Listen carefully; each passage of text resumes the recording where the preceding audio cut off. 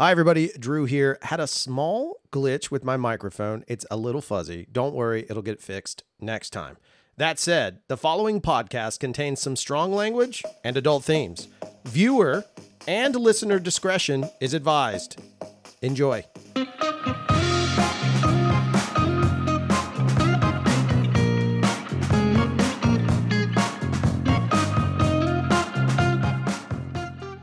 So welcome to the podcast.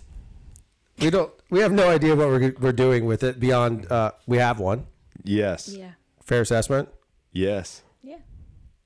I was even going to tease up who you guys are, like guest show style. Okay. Yeah. That'd be cool. I'm curious. Yeah, but you're talking, so like now so I should stop talking. See, I can't. Okay. No, I'm leaving it on you for now. Just do I say something now? And here's Taylor. Hi. This is incredible. It's riveting podcast material, folks. It All is. right, so today on the show, the one thing that we're going to talk about is we focus on one good thing, meaning we just take an idea and we're going to talk about this idea. Whatever it is. Whenever we have guests on, that's what we're going to do, right? Yep. And so we don't know what it'll be. Sometimes it could be based on the show, which you guys, if you don't know yet, you can head over to YouTube to find the show. Yes. YouTube exclusive. Yeah, and it'll be linked below for you to find it. So if you haven't done that, you can do that. At the same time, though, we're also going to talk about maybe one of those topics, but we might also just talk about one good thing that stands out to us in the moment, and that's what we focus on. So the entire show will zero in on that. Okay, so today, the topic for one good thing, our one good thing for the day, right, for this particular episode will be why you decided and what moved you guys as a team to develop the show, this content, this entity that exists based, not necessarily based on, but inspired by Mr. Rogers. And answer now. Wow. That is a deep question. Let's just go right to the kisser right away. Yeah, so, I mean, I think everybody knows who Mr. Rogers is and was, and that spirit is enduring, and I think it's needed in this world now more than ever. We've been thinking about doing this or something like it for 2 years now, and we're finally here, and it's happening. If you look at the set of Mr. Rogers, it means a whole lot more than walls and floors and doors. It means something much more. Walls and floors and doors normally equal a room. A living room is a totally different thing. And I think the world needs to care more about children, and I think that spirit is needed. And after countless pitches and meetings and failures, really, and struggles, we're finally here. And obviously no one could ever replace or replicate Fred or that show, but a modern twist on that, and something I feel like people need this now, and I think I need it too, and I think we need it for us too. And people just need to know that they're loved and that they're special and that they're accepted as they are. I've learned so much from him and still continue to do so. And I think our amazing group of people around us and everything has made it all possible. And so, you have too. I teed it up. I wanted to throw that really heavy question up front because there's a reason why I like to kind of mix things up. I think if we do a straight up and down, like, hello, my name is Edward J. Dudes, and like, I think that's fine. Yeah. But I think more interesting, suddenly we come out of the gate with this conversation about, like, what is he talking about? So if you don't know by now, you guys set out to create original content inspired by Mr. Rogers. I almost said Will Rogers. I don't know why. Inspired by Mr. Rogers.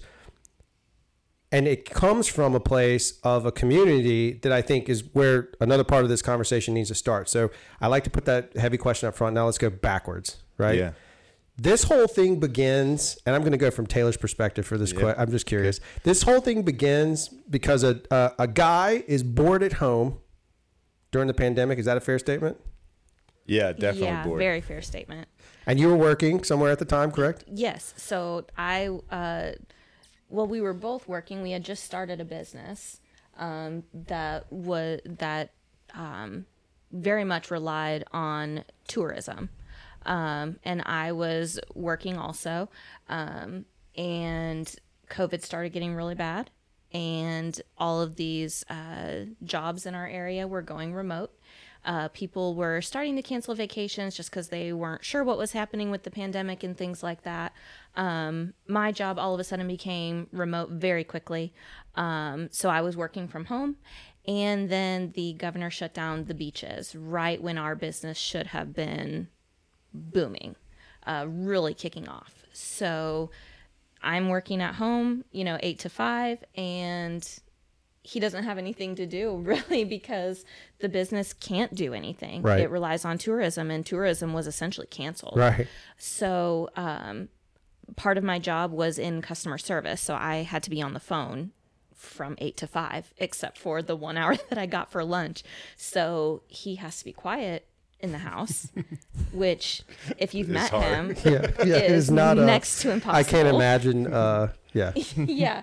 So he goes in the garage and he's like, I think I'm going to download TikTok. I'm like, what? He's like, yeah, I think I'm just going to download it. And I don't know. I was like, okay. So I could hear him in our garage laughing at himself while I'm on the phone trying to be professional. And he'd come inside laughing at himself, walking through the house. And then when he knew I had like a break in my work, he'd be like, look at this. And he'd show me these videos of him sitting in a recliner in our garage doing like cheesy dad jokes or like word of the day or something like that, or just laughing at himself. And I'm like, okay. And he's like, I think I'm going to post it. I'm like, okay. Like, I had no, okay, let me get back to my work here. So he did. And it really it took off, him just being goofy, really being yourself. And it really took off. And from there, we really started building a community of people that needed that enlightenment throughout the day. COVID was a hard time for everyone. I think that's a fair statement to say. A lot of people, I think, were in a really bad place. And so going to an app where you can get that uplifting moment of the day, even for just 10 or 15 seconds, I think brought a lot of people together. It actually ended up bringing us a lot of joy too, because it gave us a way to kind of check out of reality for a little bit when it seemed like the world was kind of crashing around us. Gave us a little bit of a check out from reality to kind of let loose and just have fun. I wasn't on the app for the longest time, and I wasn't going to be. But then it just kind of skyrocketed from there. Well, and she's being nice too. It was, I was severely depressed, because Taylor and we had finally gotten to this point where we signed this really big account, and we invested all of our money in the linen and the terry in our cleaning company for the upcoming season. And then that day, the governor shut down the beaches to try and keep everybody safe. Well, we also lost everything that day too. And it's not like I could go out and get a job either. Nowhere was hiring. At that time. I mean, restaurants were shutting down, so it's not like you could go and just get a job at a restaurant serving or bartending or something like that, because where we're at, that is a very popular job because there's so many, but that wasn't an option. Nowhere was hiring. Everywhere was on hiring freezes, or they were having to lay people off because of what was going on. Mm-hmm. And so I was in the garage one day, and somebody had sent me, I wish I remembered who it was. Somebody sent me something, And I thought the app was something totally different. I just thought it was a bunch of young people shaking their butts. And then I saw this video and I downloaded it and then started posting my stupid stuff. And my brother came over because he had seen some of it. He's like, "You look like crap. Go take a shower and use this ring light." And then I turned that ring light on. I was like, wow, I look so much better than I do in real life with this thing. And then we went through this. There was this phase that kind of blew up where no one believed Taylor was actually real, because once I got that ring light, like people would compete for like the like kind of naughty comments, and then I just reply to it. Oh gosh, they were so naughty. They were crazy, and it was really fun, and we got a really big kick out of it. And I just basically pair the comment with an audio I thought would fit, and then I'd wink at a certain time during it, and that was it. And then believe it or not, his TikTok success started out with him not saying anything. Like he was actually quiet. Right. That actually, if we had just stayed there, life would probably be a lot easier. But it's funny because we never got into it to like try and help people. We were just getting into it to, or at least I was getting it to try. But so that's one of my things though that I think is very interesting is that I'm not a regular social media person. Just not because I have anything against it. I just forget about it. Like I have a lot of other stuff. So in my brain, for me, like I don't know. I just forget about it. I don't think about it. Probably looking at mountain bike crap or something. But like the fact is it existed, it happened. And then this big pivot comes along, whether you want to call it Kismet, the universe, God, whatever you want to associate with it. But something comes along and eventually you start realizing that there's this community that's kind of rallied around you and you guys start doing this whole positivity thing. And then this vibe starts going. And in the world of social media where it's, in my opinion, this is solely my opinion, often very negative, it was like a beacon of light of like, man, this stuff is fun. So I proxy TikTok. I don't know if there's a term for that yet, but I'm making it up now.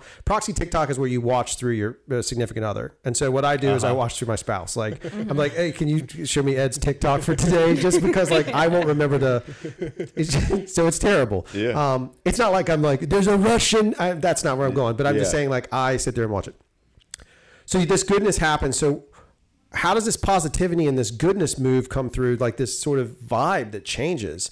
You're winking at cameras, doing this thing, and now all of a sudden it's like, what happens there to cause that to happen? Yeah, so creator out in Utah, his name's JT Laybourne.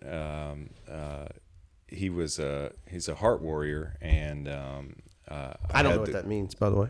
So, pardon my ignorance. Can you define that a bit better? So he,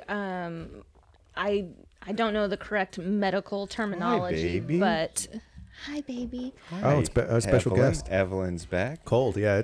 That's what you were coming over here for. She saw a cold can. She loves the cold cans.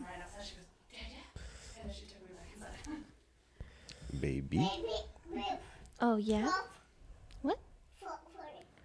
I don't have a phone. Sorry. You want to get a Coke? You want to go get a Coke? Yes, she can take you to get one. She'll take you to get Coca-Cola. Nope. She'll take you to she get says Coca-Cola. Nope. You know you want one. It may or may not be real Coca-Cola, but it's Go get you a bottle. Ball? She's looking for the ball. Ball's out there?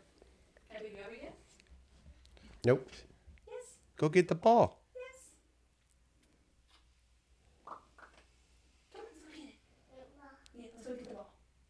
Good girl. Good job, baby. Doesn't get more raw than this show. Go ahead. You were talking about so when he was younger, he had to have open heart surgery for a heart condition. Got it. And then fast forward to pandemic times, he ended up having to have another open heart surgery. Oh, wow. So I don't know the correct medical terminology of what it was, of what his heart condition or heart surgery was, but that constitutes him as a heart warrior. And our nephew's a heart. My nephew's a heart warrior too. So, and one night I was in my house. He had called me a few years ago and said, I just got off the phone with the American Heart Association and said I raised them $25,000 by the end of the year. And I think I replied, done. And he's like, well, how are we going to do it? And I was like, I don't know, but we're going to do it. And well, because at the time too, the American Heart Association had to cancel all of their fundraising events. Right. They're used to having large galas. Oh, so look, I have goosebumps from that because that tells me it's like universally kismet. Yeah. So they usually have all of these in-person events or whatever to raise all of their money, and they had to cancel all of those. So all of their fundraising that they would typically have in a year was gone. Good grief. And so one night we're sitting I had a old tuxedo that I had from a Mardi Gras ball, red tuxedo. And I told Taylor, I came out and I was like, I think I'm going to go live. I want to go live for the American Heart Association, and I want to try and surprise them and raise $500 while they're at dinner. Right. And she's like, okay. So I went. I had pajama pants on, I think. It was pajama pants and the tuxedo top. Reddish, is it that reddish looking one? Yeah. Yeah. My red tuxedo jacket, and then all the tuxedo like trappings on top, and then pajama pants. And I went in my office and I put there's a donate sticker that you can add to live, and all the money goes directly. It goes to Tiltify, but 100% of the proceeds go to the American Heart Association. And I said, 94 minutes later, we had raised $54,000. Holy smokes! It was unreal. Right. Yeah. And some of the people, like sometimes if I tell that story, people like telling you now, it's like, well, a lot of people are like, well, how'd you do it? I sat there and I cried the whole time. Right. That's basically it. I said, well, if we hit this, I'll put the jacket on or something. And then it just kind of went. And then I just sat there and I sobbed. It's really, it was crazy. I really think it's just a testament to the community that we have built on the platform. Everyone that was in there had some type of relation to a heart story. They had some type of personal story that they related to, and they wanted to support. And so that's really where it all came through, and people were just so gracious and so giving. And it was, I mean, I was watching from our living room couch and just in awe that so many people were like, I know someone that had this condition, or so-and-so had a heart attack, or this or that, and wanting to spread awareness about heart conditions in general, and also in support of our friends too. Yeah, well, and I really didn't, and I don't. I think it's important to talk about good things that happen because I think the community deserves the credit. Right. I don't think it's about, it really isn't, like at that point too.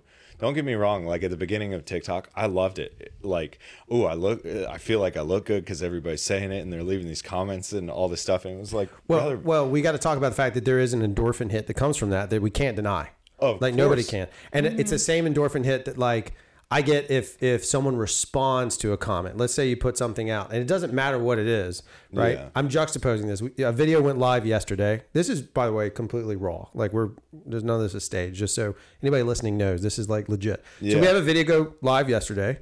It's your announcement video, right? Yes. You announce this video and I watch it and we're laughing because we're seeing numbers and you're telling me numbers here. I don't have the TikToks, but I can see it on Instagram. Like, man, that's a lot. Yeah. So juxtapose today, I drop a mountain bike video that we were very proud of, right? And we got like 4 likes. Now, all I'm saying is very good ones. I'm not comparing those. Yeah. But you can't help but in the reality of the thing go, man, that's a good feeling when those numbers come through. So for me, what happens is I look at it differently. It's a quality situation. Like I know who impacted that video. I don't know 5,000 people who it impacted. Yeah. That's what the last time I saw the likes. It was around that. Point being is like, that's got to be a hit. How does that affect you when you're looking at this stuff to stay positive? I mean, that's got to be it's got to be an ups and downs game. Very much so. Well, very much. I remember, I think it was a week after we downloaded TikTok, I hit 10,000 followers and I felt famous. And like, cause some of my friends were like, went to the beach, and they're like, he has 10,000 followers on Facebook. Shout out to Facebook. Somewhere Zucky is smiling bigly. Yeah. That dude's mentioned me. I'm like, I have a special surprise for you. And Zuckerberg walks in. Wouldn't that be crazy? Hey, Mark. He's a robot. He comes in, his Android version is like, hello, it is me, Mark. Hello. But I felt like so cool. And I felt like I had gone live at that point. You had to have 1,000 followers to go live. And I was sitting in my garage one night. And, I don't know how many people were there or whatever. But when I got done, people sent me gifts. Well, I didn't really realize, or maybe I did at the time. I was like, it equaled money. So here I am without a job. I can't get one. I can't do anything to help provide for my family. I can't go out there. I'm getting this like kind of hit of excitement. And then I get off the live and realize I made $40.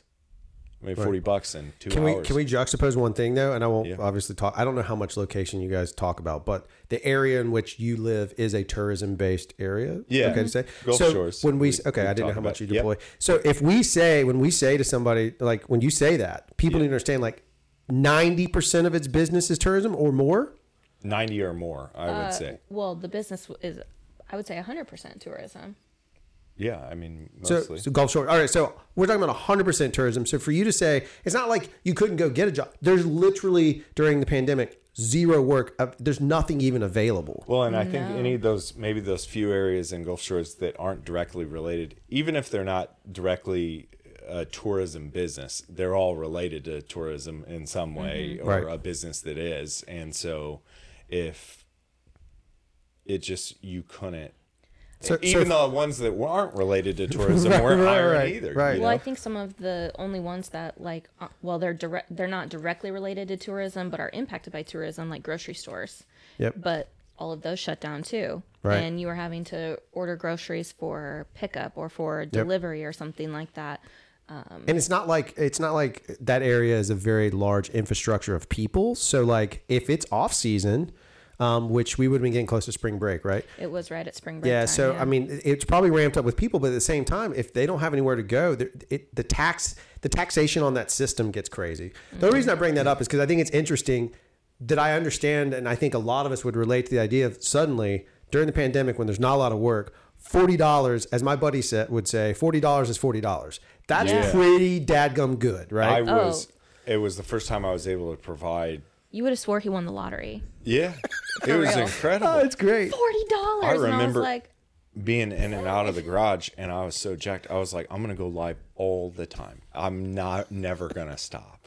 And then, too, what I think was cool about it was it gave me a sense of something to be excited about the app. it gave you a purpose, essentially. Yeah, I guess it did, and it's not one. It's a very different purpose now, and obviously that big night, which a lot of people are aware of, was. And then the night after we did the 54,000, the community did that. I think another creator friend of ours went live, did 20 grand. I think the next night another JT did, I think, and we did that all together. It was 120 or 150 grand.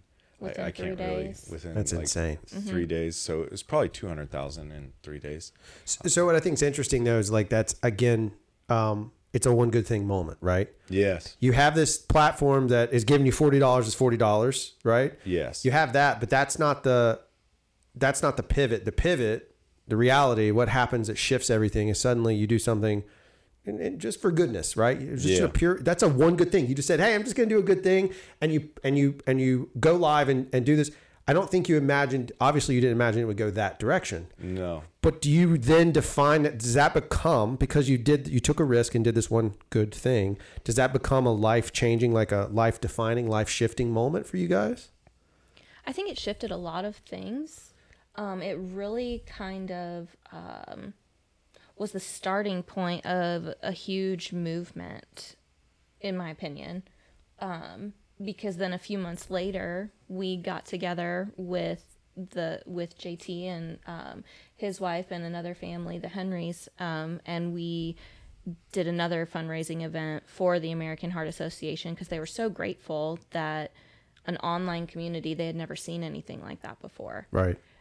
It hadn't been done before. I mean, TikTok hadn't even seen it before.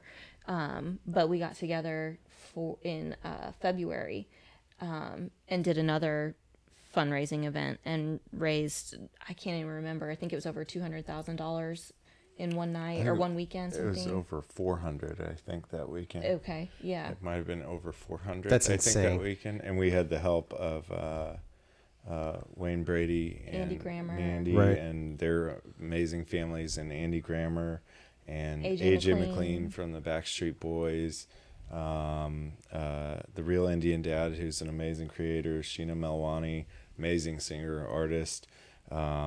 Other creators joined the live. I hope I'm not forgetting anyone. It was just a whirlwind. I mean, it was nuts, and everybody did it. Now, there were some other, I'll say, celebrities that were gonna be involved, and they weren't. There were some times where I was like, I can't believe I'm saying this right now. I was on the phone with the American Heart Association, but no, to some of the, because they weren't getting it, or they weren't understanding that this wasn't about us.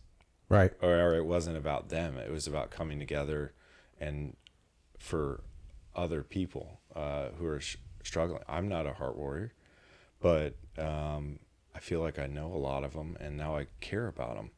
I didn't not care. I just didn't even know. Well, there's something you said, but you made the connection though. Like you made a one-to-one connection, even though this is what's crazy to me about this scenario. Like if, and again, I'm audience at home. I run an agency. My job is trying to connect to people. But what's wild about this is the kind of thing I can't manufacture it.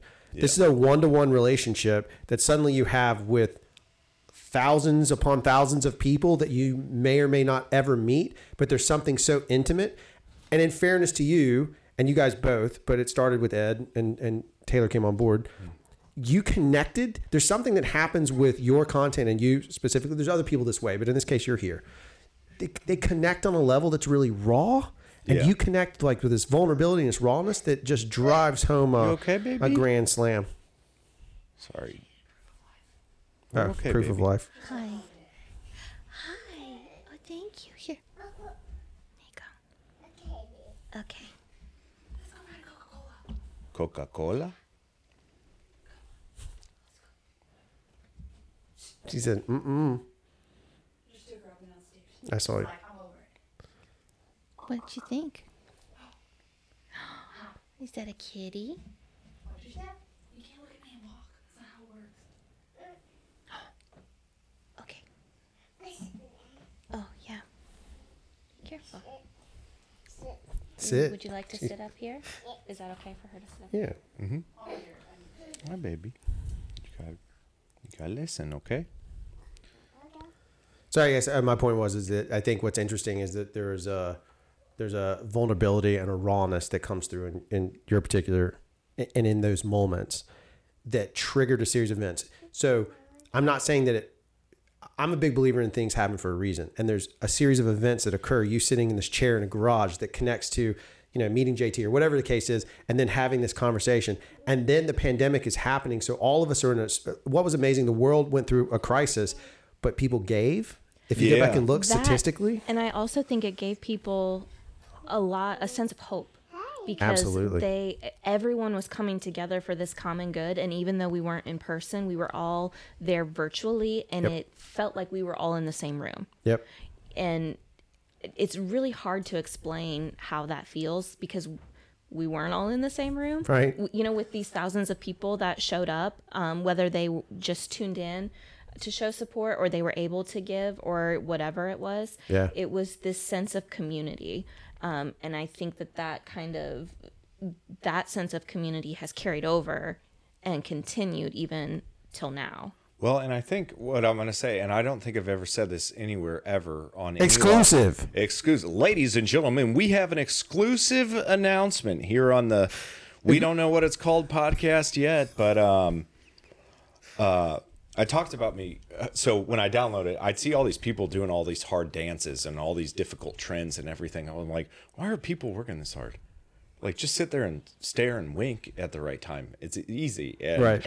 I'm sure that frustrated some people that I was growing and they were working so hard. And it's like, this guy just sits there and winks and doesn't do anything. But I think I also at that point, I think when I pressed that button, I think I needed a sign of hope. And I think I needed to, because I sat there and I'd be like, I am never going to cry on the internet. Why are these people crying on the internet? I'm never going to cry on TikTok. I'm never going to dance. And I pressed that button with a goal of $500, and I cried the whole time. And I've been crying since. You know, I mean, it's like if something I see I'm like Harry and Lloyd and the Dumb and Dumber. They see a Hallmark commercial, and it's like, oh my gosh, I'm emotional, and it released something in me that helped me, and I think maybe people related to that. Obviously, they did it. It did, and they did it. I was the schmuck in front of the camera that cried, you know? Well, what's interesting is that I almost see it more like you served as like a connector, right? You were a conduit for that stuff. Because all those people independently, they could have all done the same thing. They could have all given independently. Yeah. But you were the conduit in which they all channeled that in. And for whatever reason, everybody connected, that energy connected, and suddenly, bloop, everybody's giving. Because it becomes this thing. It becomes like this, wow, it's not just tribalism. It's like, I want to be part of that because it's a good thing. And they felt it and they could see it and energize off of it. Well, it's so funny you say that, because we could get the stats from the American Heart Association too. I couldn't tell you how many countries donated to the American Heart Association, but all over the world. Right. And the average donation of all this money raised was like $5. Right. That's how many there were. That's crazy. And then we effectively, we kept, throughout some of these, we kept breaking the meter, because TikTok had never set the number of donations that high, right, or the number that could be donated that high. And then during our big live with some of the celebrity folks and all that stuff, we had some of the artists, you know, AJ from the Backstreet Boys was so gracious and performs a song. Wayne performed brilliantly, and his team and family, and Andy Grammer performed well. The algorithm blocked it from all the other countries, and Canada being a big one, because and the UK, because the rights to copyrights to the music. Oh, and it was their music. So what we ended up having was some of our followers in the US live streamed their computer screen. Rob was one of the big ones. Yeah. Wow. So they looped it. They looped around it. Yes. So it was live from their account, but it was only streaming our screens. And they put they put the Rob, sticker up. I know, he put the sticker up on his live, and then held our live up so everyone could see it and still donate, so people and in still the UK donate could on still his see live. it. Genius. I have goosebumps from it. That's genius. I still think a few $1,000s were raised that way, because we didn't have any control over it. Right. Our contacts with American Heart Association and their contacts with TikTok couldn't figure out how to fix it in the moment, and so we had people that just took it upon themselves and were like, we want everyone to be able to do this. How great is that? Like, what a pivot. A worldly pivot. That's a world pivot. That's not just, that's like a problem and solving it with like, hey, fix it, just figure it out. Well, and it's like, it also makes you think, it's like, well, licensing issues and everything, it's like life finds a way, you know, Jeff Goldblum. That's 100%. Like, life finds a way, and especially when it's something that is for good and serious, and I understand why it did it. I don't blame that. But, you know, it was funny, too, because there's the on front of the camera live. And then I'd go from so emotional and powerful, and then I'd get off camera, and I was screaming in the other room on the phone trying to figure out ways we could get it fixed. And it hadn't really happened before. Right. Like, it hadn't really happened, and then it did. And then I think TikTok's learned a lot from it, and I've seen, I mean, TikTok's raised, you know, without getting too political, you know, they want to shut the, you know, sure. I don't think any U.S. citizen wants our private data in the hands of people who shouldn't have it. That's no matter right. who that is. Right. And I don't know who or who not, but I think there is something to be said, and something that needs to be talked about is the lives that have been saved because of the platform. Yeah. And to not the hope that it's given. The hope that it's given, the countless messages. I can't name one person who has lost their life because of a TikTok data breach. Right. And I've done a lot of research. I can give you thousands of names of people who have been saved. Right. And that's what should be talked about too. That's the interesting side is like a lot of it, you know, we hear all the negativity and all these things and you go the other direction with it and it's very easy. So I always call that the lowest hanging fruit. Negativity is a low hanging fruit. You have to climb a lot of times to get to the good fruit, right? The lower stuff. Yeah. And so a lot of times in these cases, I feel like we have to climb. We have to look past the easy negativity just to get, oh, it's all bad. It's all bad. Yes. And there is. And there's good too. But what I'm saying is you guys are transcending beyond dances. This is transcending beyond trends. This is going into like literally benefiting human life across the globe, right? Yes. That's a big deal. And that's a big shift when you go back and look at those things. Cause I mean, I'm going to get as raw and if you want to cut it out, you can tell me later, but is that taxing? Do you find that taxing? Do you ever feel like at the end of those things, like, is there a moment where you just like, it drains your energy? It pulls your energy down? Yeah. It's quite terrible, really. Yeah. You know, there's what do you mean by that though? So I think when you've been able to be about a part of something like that, I think it changes I know it at least changed me. I haven't slept much since I downloaded TikTok. Right. It's not funny, but I'm sorry. Yeah, well, I think it is funny too, because I think a lot of people can turn it off. I've never really been one that can. But do you think that some of that is not from like, it's not, I've been around you and on this project as well. And it's not, I don't think it's the fact that you're not saying you can't turn TikTok off. I think you can't turn your brain off, because I think what you found is you found some level of, it's like me, you're a business owner too, but I can't turn my brain off for this stuff. Like I leave here and go home and my brain's still working and I don't have control over it. I can shut it down for a little while, but it's still there. That's what you're referring to. Is that a fair statement? Yeah, I would say this, that I don't even know if we can talk about this, and I think this is part of the problem, but we can't talk about suicide on social media. Right. You can't talk about it because, and I understand why, you know, they don't want anybody to hurt. It's like, well, who can you talk to? Right. You know, or who can people talk to? And they find, so if you can't do that, you got to provide hope. Yep. And so it's like, if you saw somebody drowning right now, or knew somebody was drowning outside, would you try and help them if you had the ability, or you had a life raft up here? I would hope you would. Right. And I know I would. And sometimes I can't tell you, I've been on the phone with 911 in every single state more times than I can count. Biggest issue is, I think a major issue is I like communicating like this or on the phone. I don't like texting. I don't like going back and forth like that. I get confused.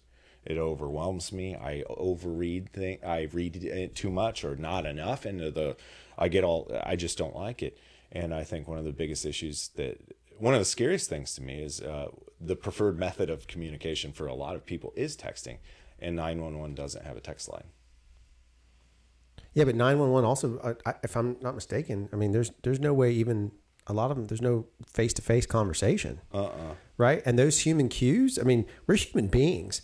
If we sight, sounds, smells, all of it is part of our human experience, that when we're communicating, all of that information goes in, whether we're conscious of it or not. And I'm not saying that, like, there's some spaces where I don't have a great sniffer, so I can't smell as well, or you know, maybe I wear glasses, whatever it is, those things fine, but your body offsets those and picks it up. All those cues are still there.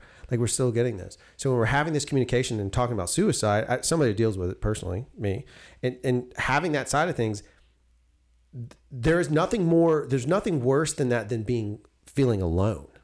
Correct. So if there's a face, at least, even if it's alive, like a live TikTok or whatever, maybe that's a connection point for somebody. Is that where?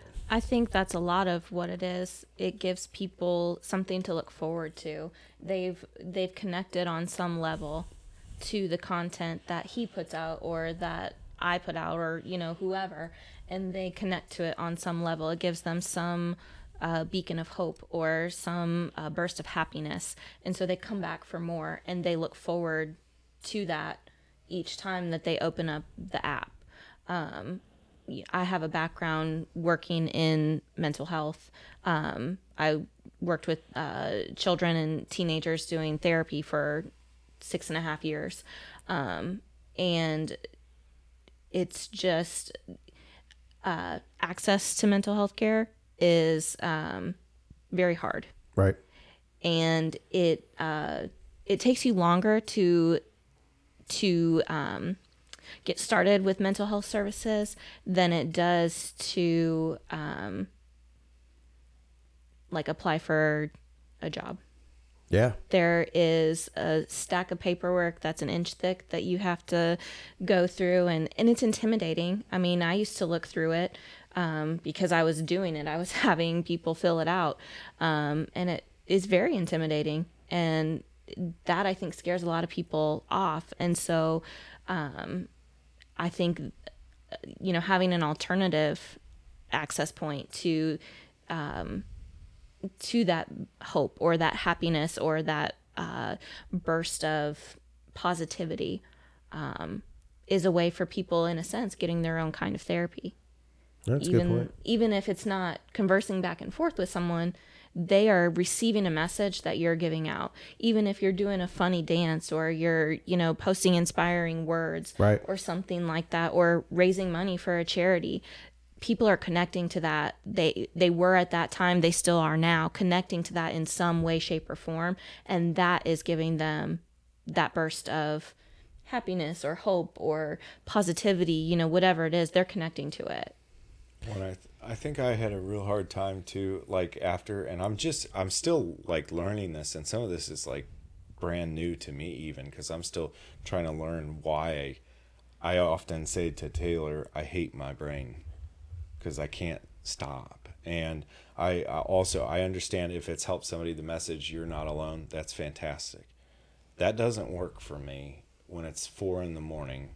and everyone I know is sleeping and I can't talk to anyone. Sure. Or I couldn't even talk to anyone if I wanted to. Knowing that I'm not alone or I'm not on my own and feeling that does help me personally. And so connecting with people, it's like who have felt that way before. And it's like, sure. Hey, I've felt that way before. And tell you what, it's okay to feel that way. But I'm not, because I felt that way too. There's nothing wrong with that, but we want to get you. I want to help you. What can I do to help you? Yeah, we'll talk about it at a later date because there's other conversations we'll have. But the thing that drives me nuts is I'll tell my story about, you know, I had a big life-changing event that it definitively helped shift my brain away from that, like some real dark challenges. The thing about it for me was I could tell people what I was feeling. I can rationalize. Like, I fully understand that I have a wife. I have 2 children who are beautiful. I literally did my dream. I made movies for a living. That's what I did professionally. Someone was dumb enough to give me $10 million and say, go make 5 movies. And I did it. So I made, they said make movies, and I tried to diversify the money. I make as many as I can when I have the chance of a dream. But it didn't matter. In my brain, the gnawing that was eating away inside of me was like do you remember the movie Aliens? The chest bursters that ripped out? It was like that. Like something was inside of me that wanted to get out. And what it wanted to do is get out and kill me. Yeah. And wanted me to kill me. But I could tell that to people and say, I know that it's not. I understand. And they'd be like, well, just don't think about it. It doesn't work that way. And I think that's the thing about the community that's so very, very important is at least then I know somebody maybe has dealt with that and is like, oh no, I get it. Like when somebody's really gone through it and you have that one-to-one, that's a huge deal. Correct. I think that people too, you know, through our community, at least I've seen it a lot, people are seeing that they relate to other people in the sense that you're saying, oh, you have felt that way too, or this person has felt that way too. I'm not alone in feeling that way. And people realizing, okay, I'm not the only one. Yeah.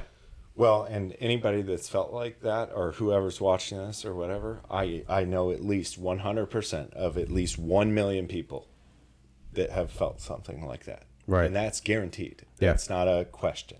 And I'm not saying everybody that follows me or follows us are those people, but if a big number is 10 and a big number is 100, then if you look around the world and don't think we need help, or that's the difference in the community too, that we're a part of and get to be a part of, is they're not, well, just don't think about it. We treat each other as it's like, oh my gosh, what can I do for you?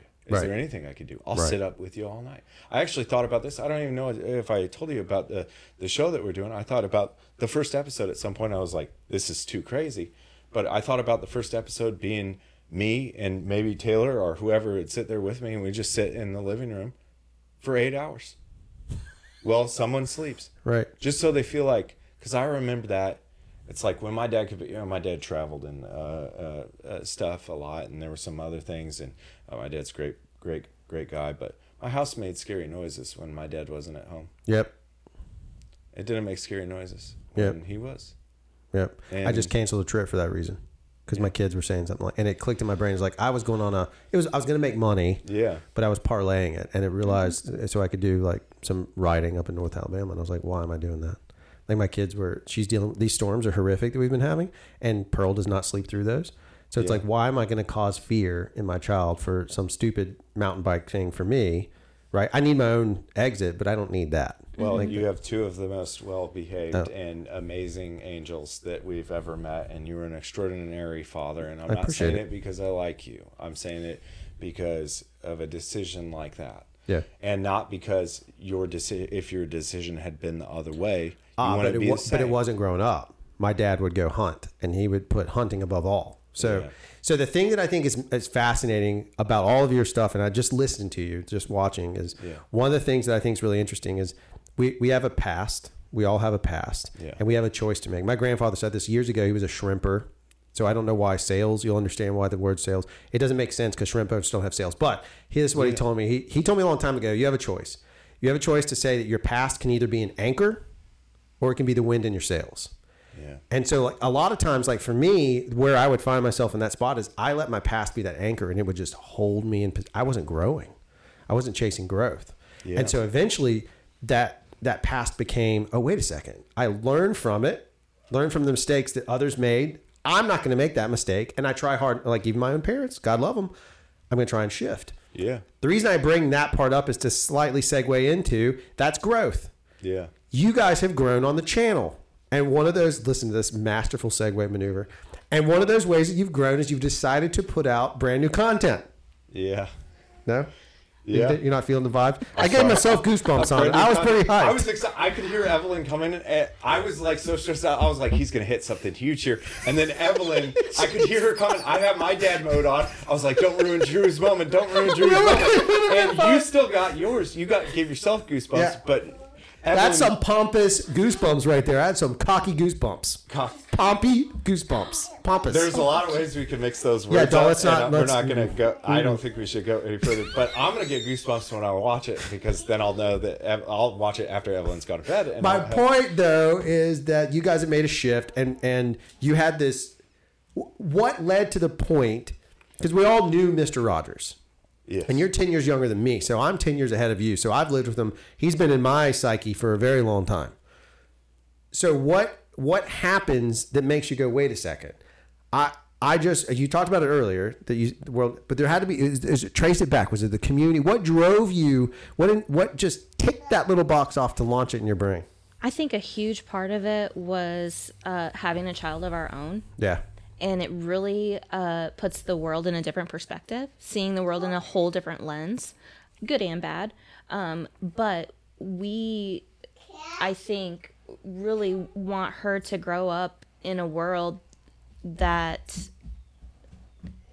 is different. Right. You know, and times are different from when we were kids, when we were her age, and, you know, when we were 5, 10, 15 years old. Times have changed since then.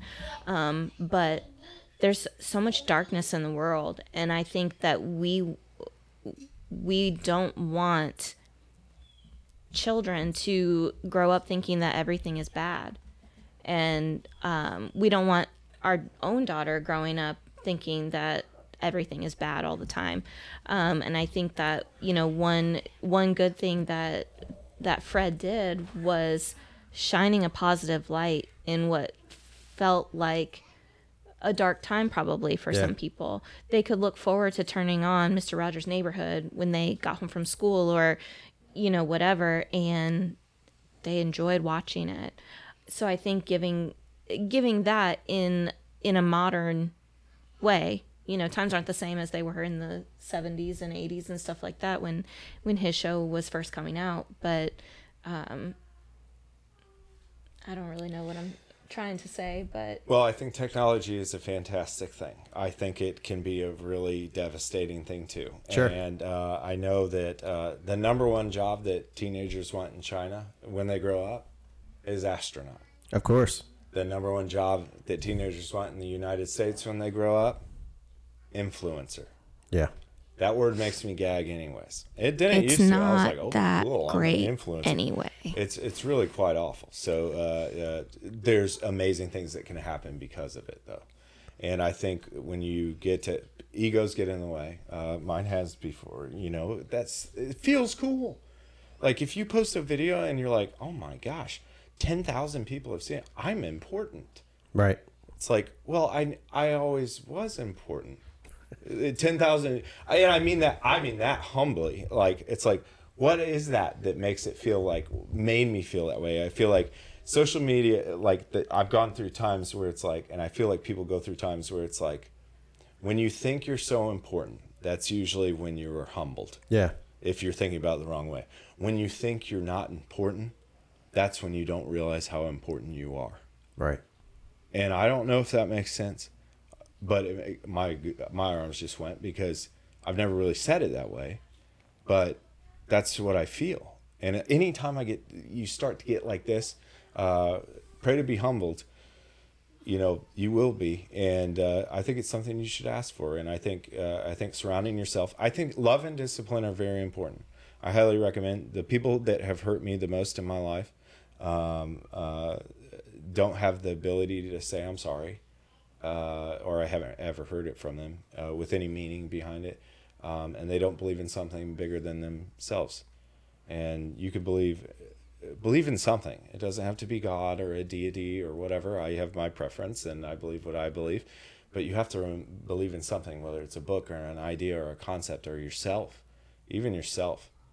I have a hard time believing in myself, and like a kid, it's funny, like if somebody recognizes us or something and a kid comes up, I was a little kid too, or a younger kid, and quite an honoring one.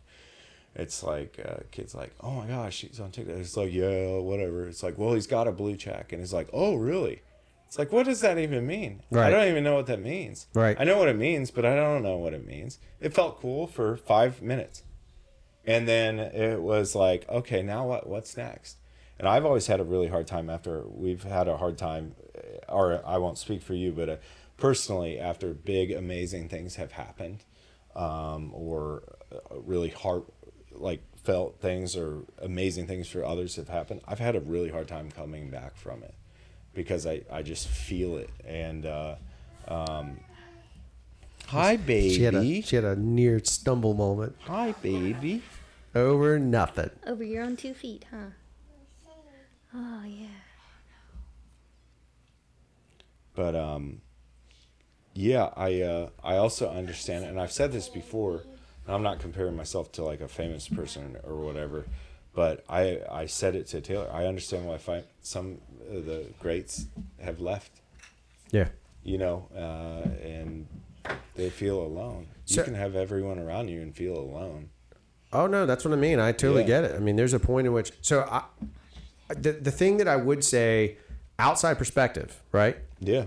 So we're working on this because, and I told you, I'm involved in the project with you because I think it was important. He's the director, and it's amazing. Yeah. I think it's important, but the reason I'm here is I don't have a TikTok account. Mm-hmm. Can't tag me in that. I gain nothing from it. I have an Instagram account, but I don't really care if you ever publish it or not. If you tag my business, that helps me. So I appreciate it. I have a business and I'm responsible for 10, 12 people. That up in the podcast. Yeah, big time. Website. You can put it on my forehead. Yeah. Check it out. I'm responsible for a bunch of people's lives. But the reason I'm here is because I believe in the mission. And I think one thing that some of us struggle with when we get put in charge, whether we like it or not, whether the universe does it or not, is we hit this thing. It's called imposter syndrome. You ever heard of this? Yes. Right. Yeah. So I'm just going to say, I don't know if that's what you're dealing with, but I will tell you this, just person to person, right? Bro to bro, person, human. you're where you are because you're supposed to be there right now. And the crazy part is, I always take it, I think it's a beautiful thing, and I think you've done this. I think your community does it, which I think is absolutely amazing. Whether it's 1 point whatever million followers or just one, they're all equal. Yes. Right? So at the end of the day, where you are, if you help one person or you help 1+ million people, doesn't matter. It's exactly the same. Because at the end of the day, a life is a life. And so I think what you're doing is really, really fascinating. I think what you're doing, and I think you're supposed to be here. Y'all are supposed to be here. I think if you go back and really scrutinize your life, there's probably a series of events that secretly prepped you for this moment. Well, I think that every high and low that we have experienced prior to getting on social media and since being on social media has led us to this point. I'm a firm believer in that, 100%. And it may not all make sense in the moment, but it's starting to make sense that these, like you said, these series of events, I feel have led us to where we are, have called us to do this, if that even makes sense. Not just for our own family, but for families everywhere. And I think that, all of us still have a little bit of kid inside of us. We never truly grow up 100%. Right. And I think one of our goals is to not just help the next generation, but help our own generation too, because we can all, I think, benefit from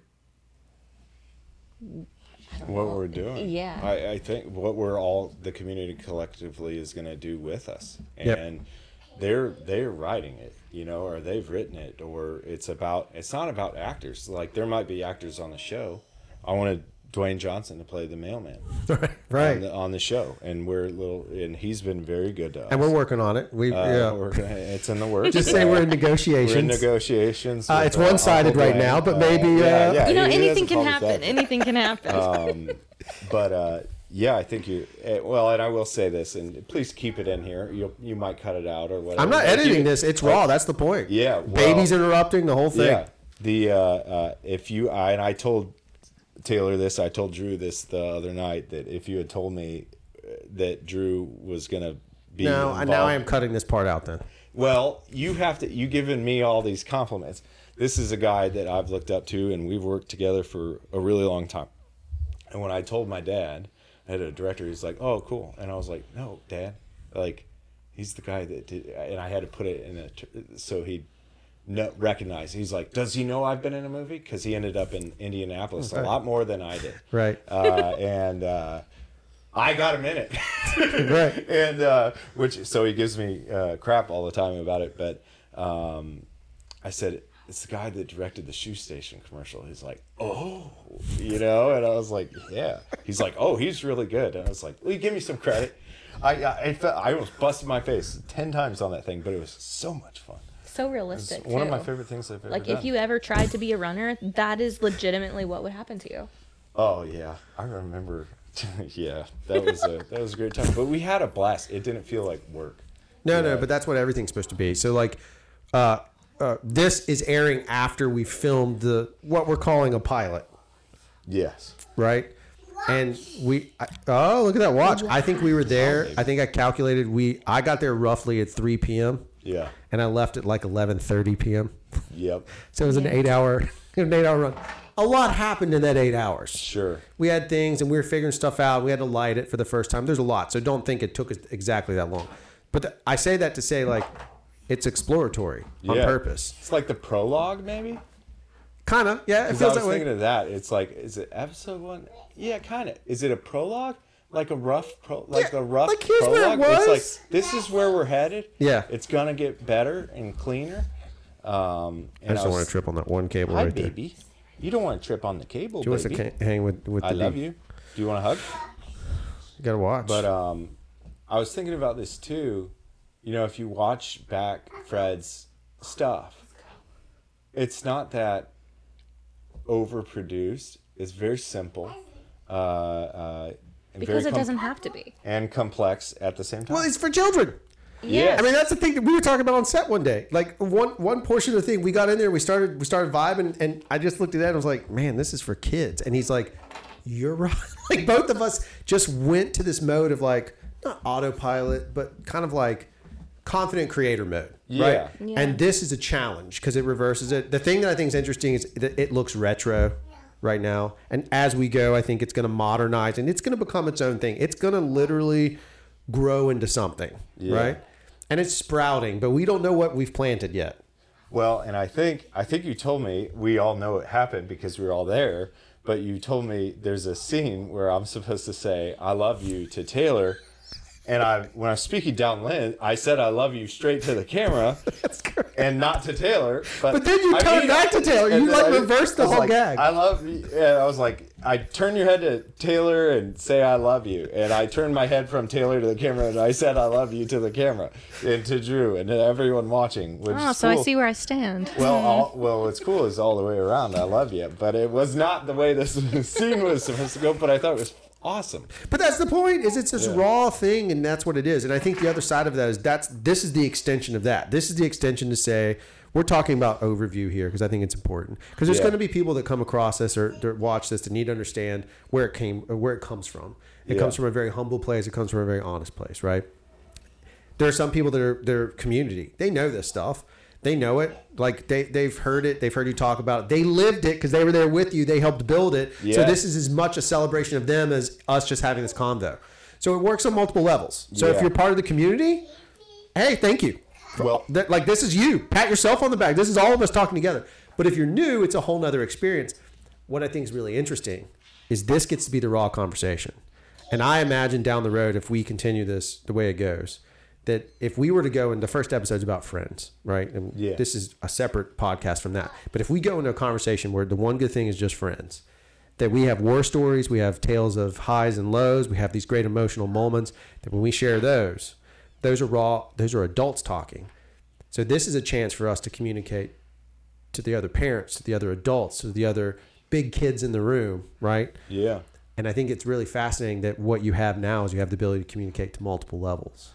Well, and I think too, each episode plays on real life experience. Right.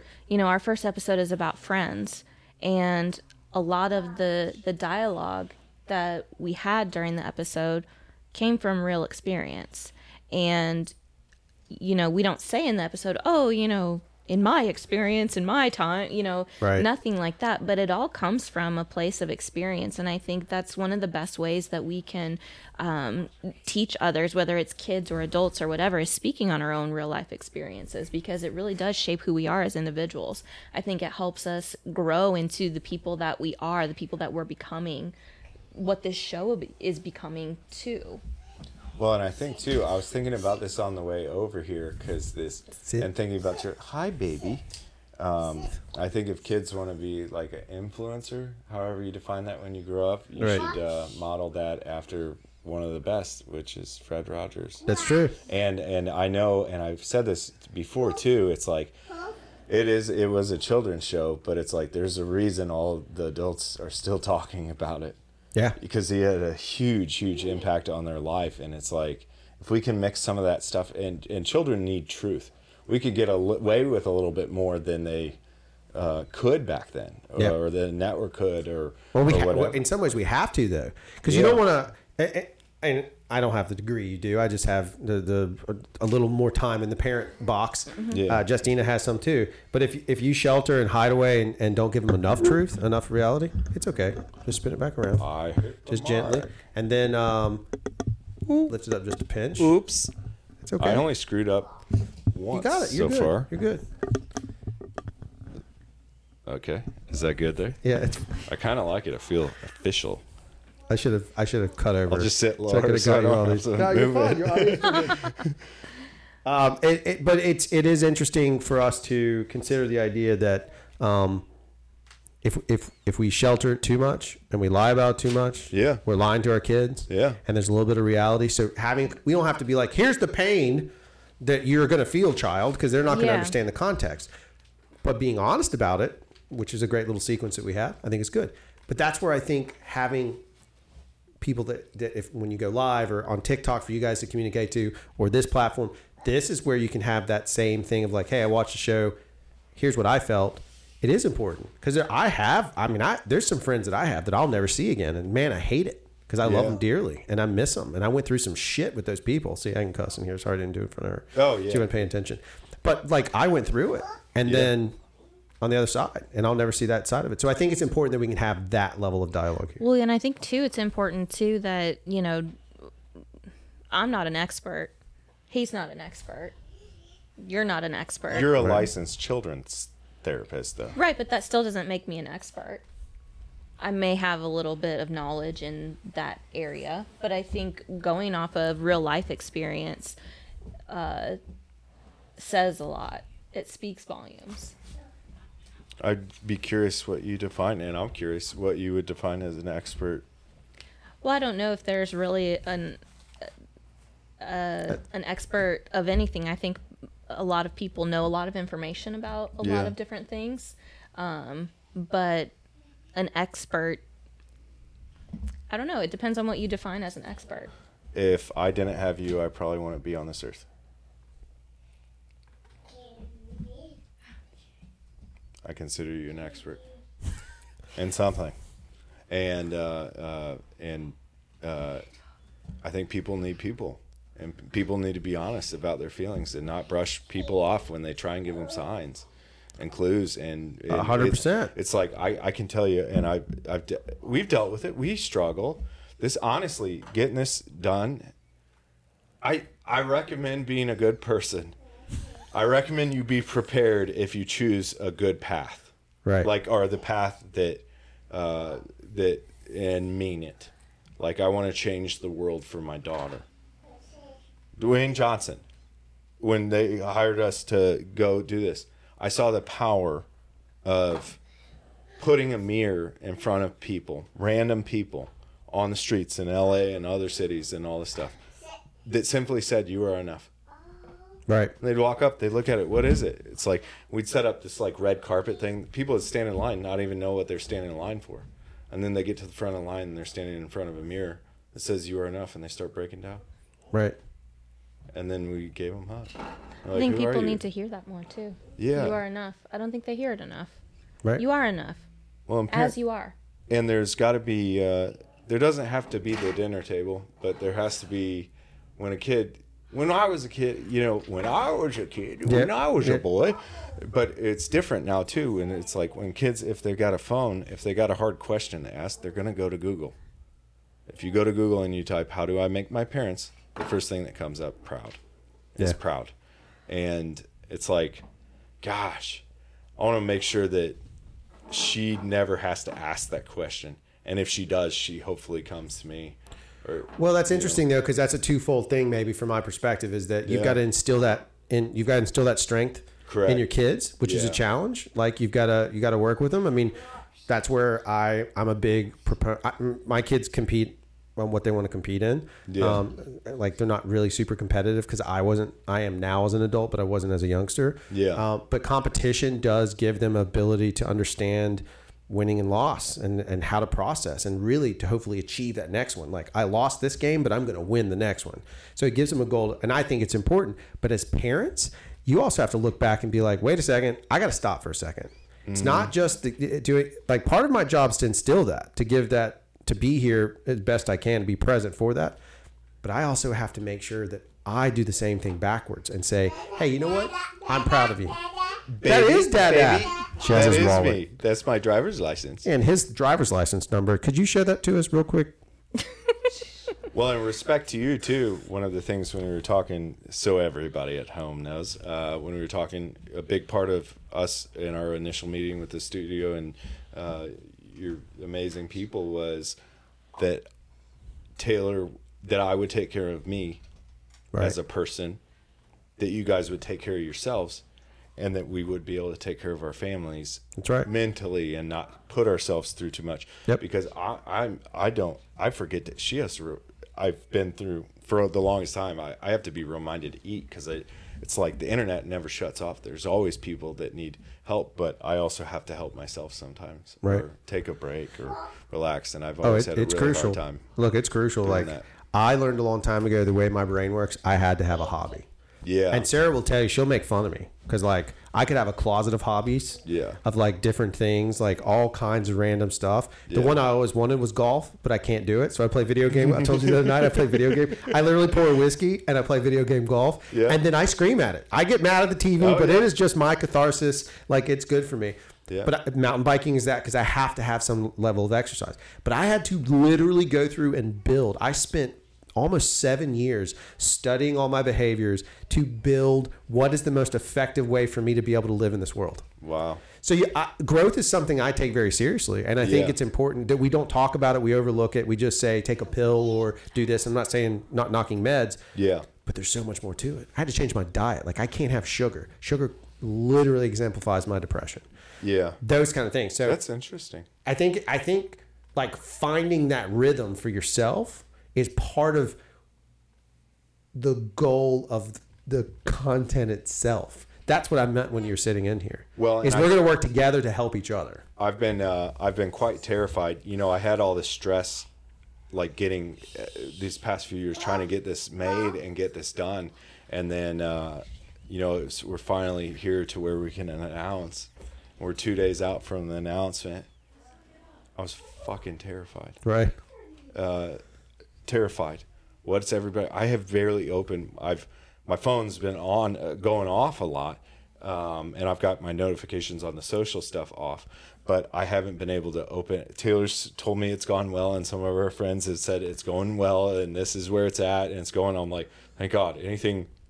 Somebody said I should shave my bread.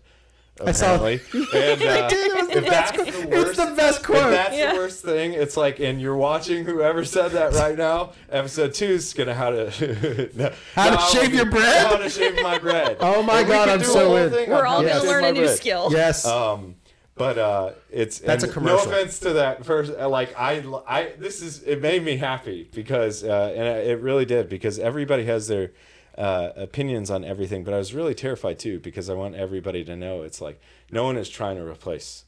Like I am not trying to replace Fred. Right. He can't be replaced. Right. And this is the camera right now, right? Yeah, you're down. Right you're just as important as he was, and is, and still is to everyone. Everybody that's watching is. I think that's what sometimes we forget. You can have the same kind of impact he had, and if it takes care of one person and makes sure one person is here, if this show helps one person stay here, then it was all worth it. All the money, all the everything. And I believe that. Now, of course, I want it to help a lot more people. I don't think everybody will I think children will like the show. I think parents will like some of the things that are kind of slid into the show that are, you know, Disney makes those jokes that, you know, parents will get, not everybody else will, or some reference, or the old retro toys, or whatever we decide to do with it. I don't know that everybody will love this part, you know, but I think this part might actually is just as important because you and I don't agree on every single thing. That's right. We use you're right all the time, and I mean it most of the time, but it doesn't mean I always agree with you. I have to come to that point, of course, but we live in such a swipe left, swipe right, up or down culture. It's like you don't like what somebody's saying, you can just have a new friend. Yeah, I look forward to like maybe finding ways of bringing the community into this conversation as well. Yeah. So like we'll have an email for it and all that. We'll have a way to get conversations in, and I think maybe carving out a little time in that window going forward. You talked about it right before we went, or maybe while we were live, but I think if we have that to like talk about some of those things, I think that's something interesting. Yeah. Because it's not just it's reactionary, like good or bad. You got to deal with it. And sometimes like shaving your bread is the fun part of that scenario. Like obviously they just wanted to see you without a beard. I get it. I remember those days. There's a picture. I have that weird goatee picture. Yeah. Well, I just showed it to your daughter. That's on my IMDb. But I actually have a photograph of it in my office. Oh, in your office? A printed one. Yeah. It's in there with like another guy named, did you know Boogie? Yeah. Boogie Dammy. Yeah, it's. Oh. Yeah. but I have a picture of him. And it's like him and you. It's like all my like ether buddies. Yeah. I just found all these pictures and I was like, I'm keeping all these. This is prior. This is like a year ago. Yeah. It was crazy. I was like, oh, that's crazy. I'm gonna keep that it. was one of the coolest. And so everybody here knows, I told Drew this the other night. We were on the phone. Actually, we were on the phone. And we totally changed. I don't know if you want to talk. The first episode was supposed to be best friends. Yeah, that's right. And Drew called me. I had my concerns. I didn't want to bother Drew. Drew had his concerns and sent me an email, and I didn't get it. And Ed does not check his emails, by the way. Or my text, or I'm awful at it. I told Sarah, I was like, I'm just gonna get Taylor's, but then I'm like, oh, she doesn't want my manic, crazy emails. No, I mean, it was like 6 paragraphs long though. It's the of detailed description. If it's something that he needs to see, send it to me, and I will ensure that he gets it.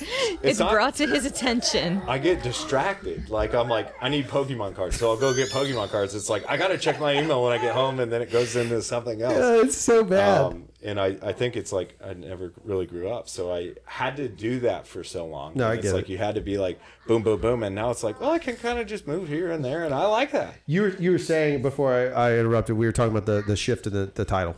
We changed the concept of episode 1. Yeah, best friends to Drew. You called me, and I'm glad you said it. We talked about and moved everything to close friends and closest friends, who are our closest friends, because I think, I know I have times where I don't feel like I have any friends.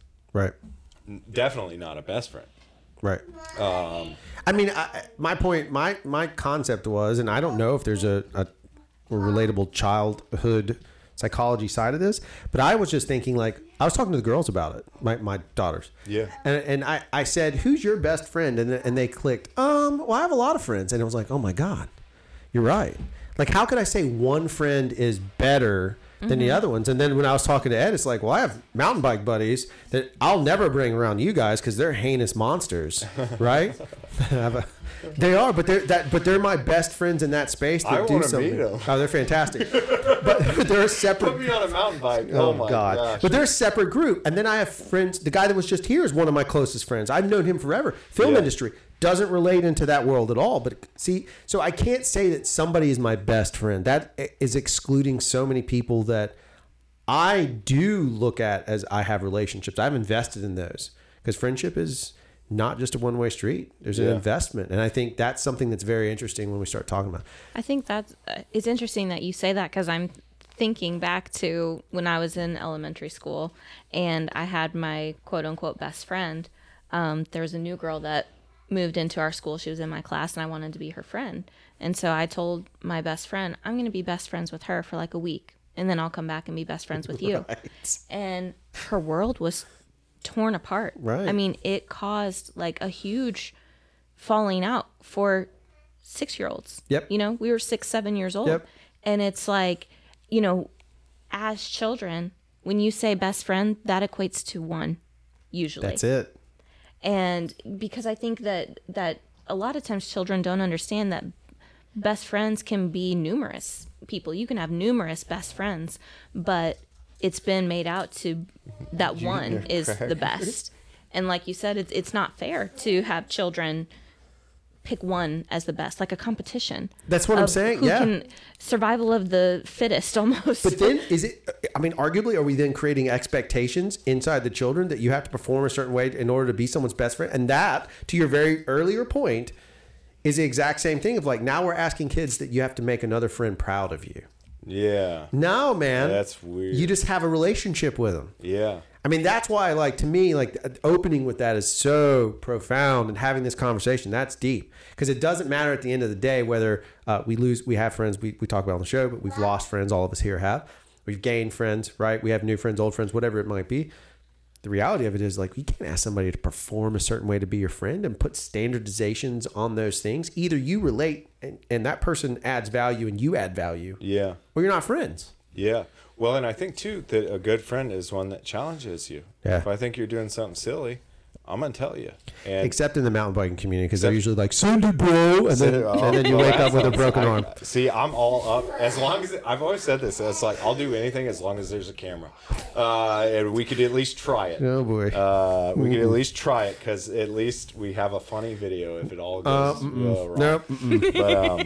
I want to go mountain biking. No, you can't go. No, that's gonna be a hard no. That's a hard no for You're too fragile. Well, I You're just want too the fragile. costume. I want to wear the outfit. The costume. I just offended all your friends. I did this with sports stuff too. I called it costumes.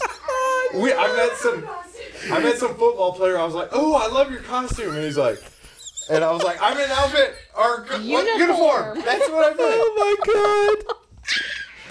This is why it's a hard no. Also, you're too fragile. Yeah, that's perfect. Fragile. Fragile. It's Italian. Italian. Buongiorno, principesca, delicioso. She agrees. You're too But no, Too funny. it's crazy too because I think it's so cool. And what's crazy, and I don't know if you've thought of this, but I just thought about it too. You know what connected you and I again? What was that? TikTok. Oh, that's true. Oh, that's true. You know, That's right. You called because if it hadn't, well, I just like if TikTok and all this stuff hadn't been happening, you and I wouldn't be doing this. And when but I kept tabs on you because I always looked for an excuse to figure out how to get you in something else. Yeah, because I would check on you through Suzanne. Yeah, and we and then OWA and all that stuff. And crazy. Not that we weren't connected, but what made this all happen? Yeah, like for sure. Bigger. It's like if TikTok wasn't a thing, it's like you may not have TikTok, but TikTok is having an effect on you, which I think is really cool. Yeah, and that might be through me and all this stuff. Right. It's a like proxy talk. I think I told you too. It's like the other night when we were on set, I was like, "This is gonna save someone's life." Yep. Like, and when you get that first message, like Yep. I'm gonna send it to you when you get that when that first one comes through, and it's like it's amazing. It's an amazing feeling. It's addicting.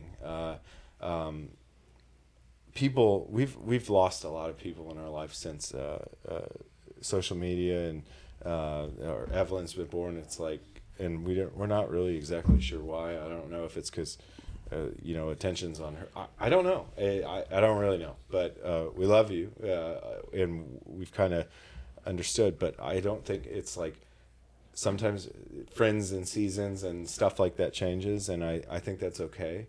But it's really hard, and realizing that we got a bunch of crap from people in our personal life when we're like, hey, we're meeting some of our friends from TikTok. They're like, are you sure? Are they going to kill you or something? You know, yeah, like everybody's like, what are they Yeah. going to do? Are you guys, what are you doing? Yeah. Are you guys weird or something? And it's like, no, we just really connected with them. Is there going to be a bowl with some keys in it? Yeah, an upside down pineapple. Yeah. I don't know what that means, but people always say that. I think people had a misunderstanding almost of what that looks like. You know, oh, you see these people on the internet, and now you're just going to go randomly meet them. It's like, but because the world we're in has been like this crazy scenario. Yeah. But I'll be honest with you, just the idea, like I can't fathom, like how much different the world is from just a dating standpoint. Well, and that's I what was literally just thinking said. that. That's what we said, Drew, to him. I was like, they're on Tinder or Snatch.com or whatever, and we missed. Is that what it's called? I'm going to promo this. The following episode is brought to you by Snatch.com. When you really need to go daddy that before somebody else does. I'm sure that's gone, and I'm Everybody sure. does. Do not go to that website, please. Do not go. we're not sure where that'll take you. Gosh, I'm so awkward. But I think what you're saying is, you know, it's similar to online dating. You meet someone online, you have conversations with them, and then you agree to meet. Right. You know, same kind of thing. And we missed that. Like, we were together before all that. Oh, yeah. And I'm thankful for that. Just because I don't know that. Maybe it's like TikTok. Meeting people on TikTok. Well, I don't know. There's a weird adjustment phase, though. Like, I have friends that are, one of my buddies in LA is older than me. And so he's on one of those now, Bumble, which one of those things. I think Bumble is what he's on.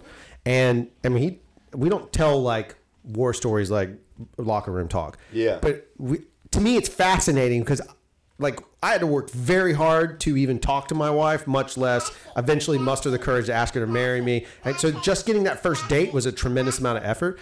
And I was like, how many days have you been on? He's like, 7 this week. He's like, I've been on a date every single night this week. And I'm like, what? And I don't think his term of date means like anything bad. Like he was literally saying he went out with 7 different people because he could. Yeah, well, and that's what I was saying. Book, yeah. I think too. I think there's something in the I just don't. baby. I think there's something in. I'm not knocking it either. No, I'm not either. I'm using it. We're not knocking it either. I simply don't understand it. How maybe some people don't understand us meeting people off of TikTok or like visiting people from TikTok or whatever. But I also, it's like I can't imagine myself. It's like maybe, and I'm just curious. I don't know because I didn't do it. But it's like, man, if I like before I met Taylor, like I read some profile about her. And like knew all these details and her what movies she liked and everything. It's like if I knew all that before, could I find interest in like I'd much rather just like learn. Well, I think that's but it's some of it's time, society, and time, and that's what I'm saying. Like even with the content that we're creating for the show, there's a classic side of things. There's like this little homage to the past because I think it's important. But I also think what's interesting is that it can still be relevant towards the future, and I think that you can look at both and say, look, this. I mean, being honest and being good is never out of fashion. There's no shift, right? It's timeless. I'm so glad you said that because I was thinking that earlier, and I was going to say. Well, I beat you to it, so then. And you beat me. Well, you make sure to tag me in your TikToks. I don't even know what that means. Can you tag people? You would have to know. I called him yesterday before I was getting ready to post. I gave you the wrong. You did. I was like, Drew, I'm getting ready to post. We're getting ready. I said I was going to post it this time, and so I was live yesterday, and I got the approval from you. For the post. Yeah. And I was like, I just got the approval, so I'm going to shoot for this time and all that stuff. And I told all these people that were in there, and they were like, super jacked. They're like, post it now. And I was like, no, I got some stuff to do. Are you dusting? That's a deep clean. Yeah. Thank you, Evelyn. See, I think this is how it's supposed to go, too. It's like most people would be like, there might be somebody watching who's like, get that kid out of there during the thing. It's like, no, that's the reality. This is just life. Real life. This is what it is. Goes. And but I was so excited, and I called Drew yesterday. I was like, "Okay, Drew, I need your handles for your like socials and stuff." He's like, "Go ahead and try this one." I gave him CRFTSHO, the old name. And so I had got that one, and then I was like, this doesn't seem right. Maybe it isn't in Instagram. And I was like, I don't know if this is the right one. So I called him. He's like, you know what? Just go ahead and post it. Just don't do it. Just go ahead and post it. And so, then I call Allie, who's my social media person, and I was like, hey, listen, there might be a post coming through. You need to approve it or something. Whatever you got to do with it. And then I got a message from her like later last night. She was like, hey, that never came through. And I was like, oh, I'm sorry. I forgot. I told him, don't worry about it. I don't know it's not my space. Like I'm 100% for it. I'm not anti it. It's just not my space. Well, it's funny because I've told people, I've tried to tell a lot of people who are very involved, and I'm not knocking anybody, but I don't think anybody, I told Taylor, I was like, I'm not sure anybody takes me seriously sometimes, which I totally understand, but sometimes when I'm real serious, I am real serious. Yeah. And a lot of people that really do understand what we've been able to do on the socials. Weird. Yeah. What you guys doing on the socials over there? A bunch of that do understand it. It's like, you know, some of them reach out. They're like, "Oh my gosh, you really did it," and I was like, "Yeah, I was trying to tell y'all we were gonna do it, and I wasn't gonna stop." And when I posted this video, a few of them, some of my most viral videos ever, me tying that tie for people, for kids or parents or single parents or whoever. And when I saw that, I was like, this is happening. And I'm going to go as hard as I can until I can maybe teach somebody how to tie a tie or just tell them I'm proud of them.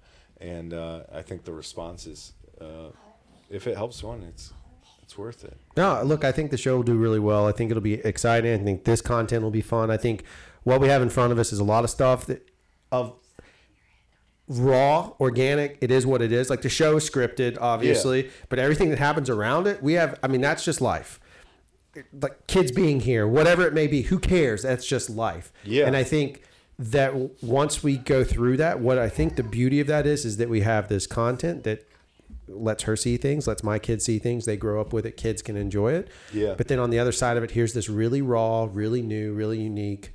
I was looking at a plug over there. Oh yeah. And it's right at kid finger height too. Yeah. This place is definitely not child safe at all. Okay. But like once we're done with once these things come out, once these episodes or content or podcast or TikToks or whatever it is, once they drop, it's like a whole new experience because this is different. Like I think this is inside baseball. I swear to you guys, like audience wise, there's no filter, which is good. It's well, I think too. It's like we were talking about the. Except for on the show, there's filter for children. Yeah, filter on the show. Obviously, we won't put anything out there, but I think showing some of the blooper, like letting it roll. Yeah, we talked about continuity or we threw that out the door. Yeah, there is none. I mean, there's a very familiar living room and set and everything, but it changes, and it's supposed to be. Well, that doesn't make sense. It's like I'm glad you're watching. I would just challenge people to try and follow the turtle. Oh yeah. Good luck. Or watching frame to frame when suddenly things get added. Yeah. There's so many little nuances. Maybe one day we can do a contest where like if we hide something in there in plain view and you find it, maybe we can find a way to do a giveaway that way. I like that. But buried in the show. Something really fun that way. And I haven't been able to I've been trying to since the launch last night just kind of keep my head together because I've been scared, anxious just with everything that we've all put into it. But I don't. Were there any comments about the 143? No one's seen it. All those people. I mean, I've seen a lot of 143s in the comments. Yes, but I don't think anybody has called it. Has called it out on the video. Not that I've seen. There's a lot of 143, right? But the actual 143 from. I love it. Noticing it. I love it. I do think it'll get more blatant in the title sequence, obviously. Yeah. Once that happens, that gag exists. If people know what it means, which I think a lot of your community does. Yeah. Well, I think showing people, I think sometimes it's easier to say to people and strangers too, it's like assign them 143. Right. If someone knows what 143 is, they know, and they'll say it back to you without walking up to some stranger being like, "Hey, I love you." Right.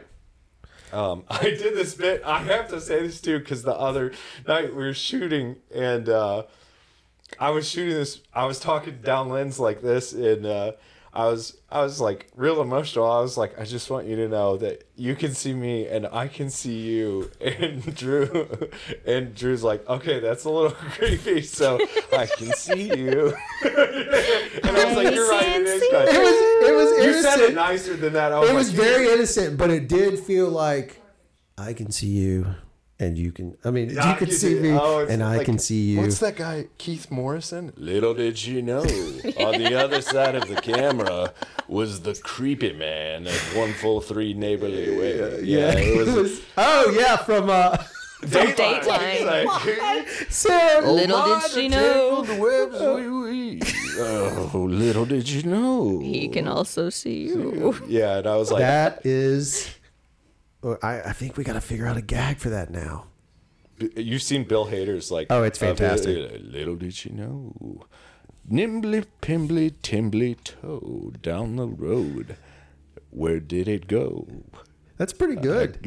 Is it sound? Yeah. Sound good? I just watched it. Like Sarah maybe just watch it. She watches Dateline. That's her jam. I love Dateline. Yeah, that's not my jam. Dateline 2020. I don't know that we want to. I'm not a true crime person. I can't do it. I used to watch Snapped all the time. That makes so much sense. But when I walk in, if I walk into the house and my wife is watching Snapped, I'm like, she's getting plans. She's like, prepping. I better shape up so she doesn't have to make a plan. I'm just kidding. Oh, goodness. I get in there, I'm like, this makes me... I tell a story. One of the worst early on in our marriage fights we ever had. Our old house had French doors like this. You guys can't see them, but there's French doors right here. And had these French doors, and we had a blowout, right? Uh-huh. And I feel terrible about it, and I go in there, and I don't know why it stands out to me. I've never been scared by Night of the Living Dead. It's just not a scary movie. The black and white, it's lame. But we've fought. I've been kicked to the couch, right? And I'm laying there, and I fell asleep with something on, and I wake up, and it's literally like black and white zombies busting through like a door, and I'm just laying there like, oh my God, alone. Yeah, exactly. So then I immediately apologized. Like it was, so I saved my marriage. I'm so sorry. Yeah, George A. Romero saved my marriage with some zombies. Isn't that crazy though? Like when you really think about that though. Yeah. I think that's terribly interesting too. I think that goes back to what I said about. I'm thinking about it's like things would be a lot scarier without Taylor in my Yeah, life. no, I get it. I totally get it. And I think it's like maybe those zombies that, man, that's cool. It was a little metaphor, but it was one of those things of like now that movie bothers me because it reminds like I think back and like that was not a good one of those moments. All right, so the show is going to drop however we want to drop it. We have not even really gotten onto a schedule, right? That's not what we're doing. We're just going to make it. I mean, we're trying. Yes. But it's Work tricky. in progress. Work in progress. We're working through it. That is Yeah. it. Yeah. Wherever you are looking from, we're working through it. Yeah. Much like this show, it'll drop. This will drop typically after that show. Just that part we have scheduled. Yep. There may be some other things that we do that are scheduled for content. We'll let those be surprises and unfold organically. Is there anything else we need to shamelessly plug or put forward that you're thinking of now? Is there anything coming up or that we want to talk about going forward? We don't have to date the show with like, hey, I'm going to be making an appearance. That doesn't do us any good, but No, I think, I mean, we've kind of said it through the conversation and everything, but I think, this show is just as much for everyone else as it is for ourselves too. So hearing from everyone on what they would like to see or what something that they didn't get when they were a kid. My mom never talked to me about this. My dad never talked to me about this, so that maybe we can try to incorporate some of those things into what we're doing, because we don't have everything written and scripted right now. Right. We're still coming up with those ideas and different ways to benefit everyone. And I think that's where adults can come in and say, like I just mentioned, my mom or dad or grandparents or whoever never talked to me about this when I was a kid. I think it'd be really great if we could have something that falls under that category, or, my children are really struggling with this, at school or at home. I don't know how to approach them about it. Different things like that. So we can try to come up with ideas or ways to approach those things where we can all, collectively come together, put our brains together and come up with a way that we can maybe try to address some of those things. Because there's tough subjects, you know, and I don't know. I think we have a lot of teachers in our community too. So it's like, even the teachers, it's like, if there's something that maybe the show could help children with that you've noticed a lot of the children in your classes aren't being taught at home. Simple things like, well, not really simple things like tying a tie. I say simple because it's simple to me because I was taught. Right. That's tying a complex thing. Tying a shoe. Yeah, for sure. And Fred taught a lot of people, and that's the thing, a lot of young people don't know how to shave, there's all of these things. So there's so many things to learn. And I think it's interesting. It's a great point because it was what that old saying, like it takes a village to raise.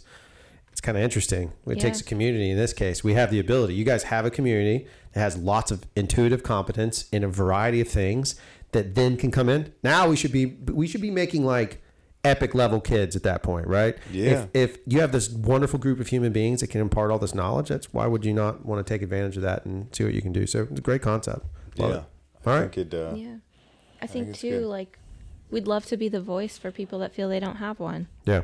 And a lot of times kids don't feel like they have a voice. So if we can be that for them or for the parents that are struggling or for anyone really, right? I think that's something to be said too. See Evelyn walking around with this. I don't know what came. And one more thing before we go. I just have to say, wherever we are with the camera, you can go right here. I love you and I'm proud of you. And I could have used to hear that more growing up, and I think a lot of people would. I'm proud of you. And I'll let you close it. I got a tinkle. So. Okay. You can Joe Rogan it. All right. So from all of us here at whatever the heck this show is called, we love you and we're proud of you. Fair? I love that. Perfect. All right. That's our closer. Good. Until next time. Wait. Now. Until next time. Little did he know the show would continue for so much longer. Because way down the road, he still can't stop we're talking. 3 little bears. Okay, we're killing it. And cut. Goodbye.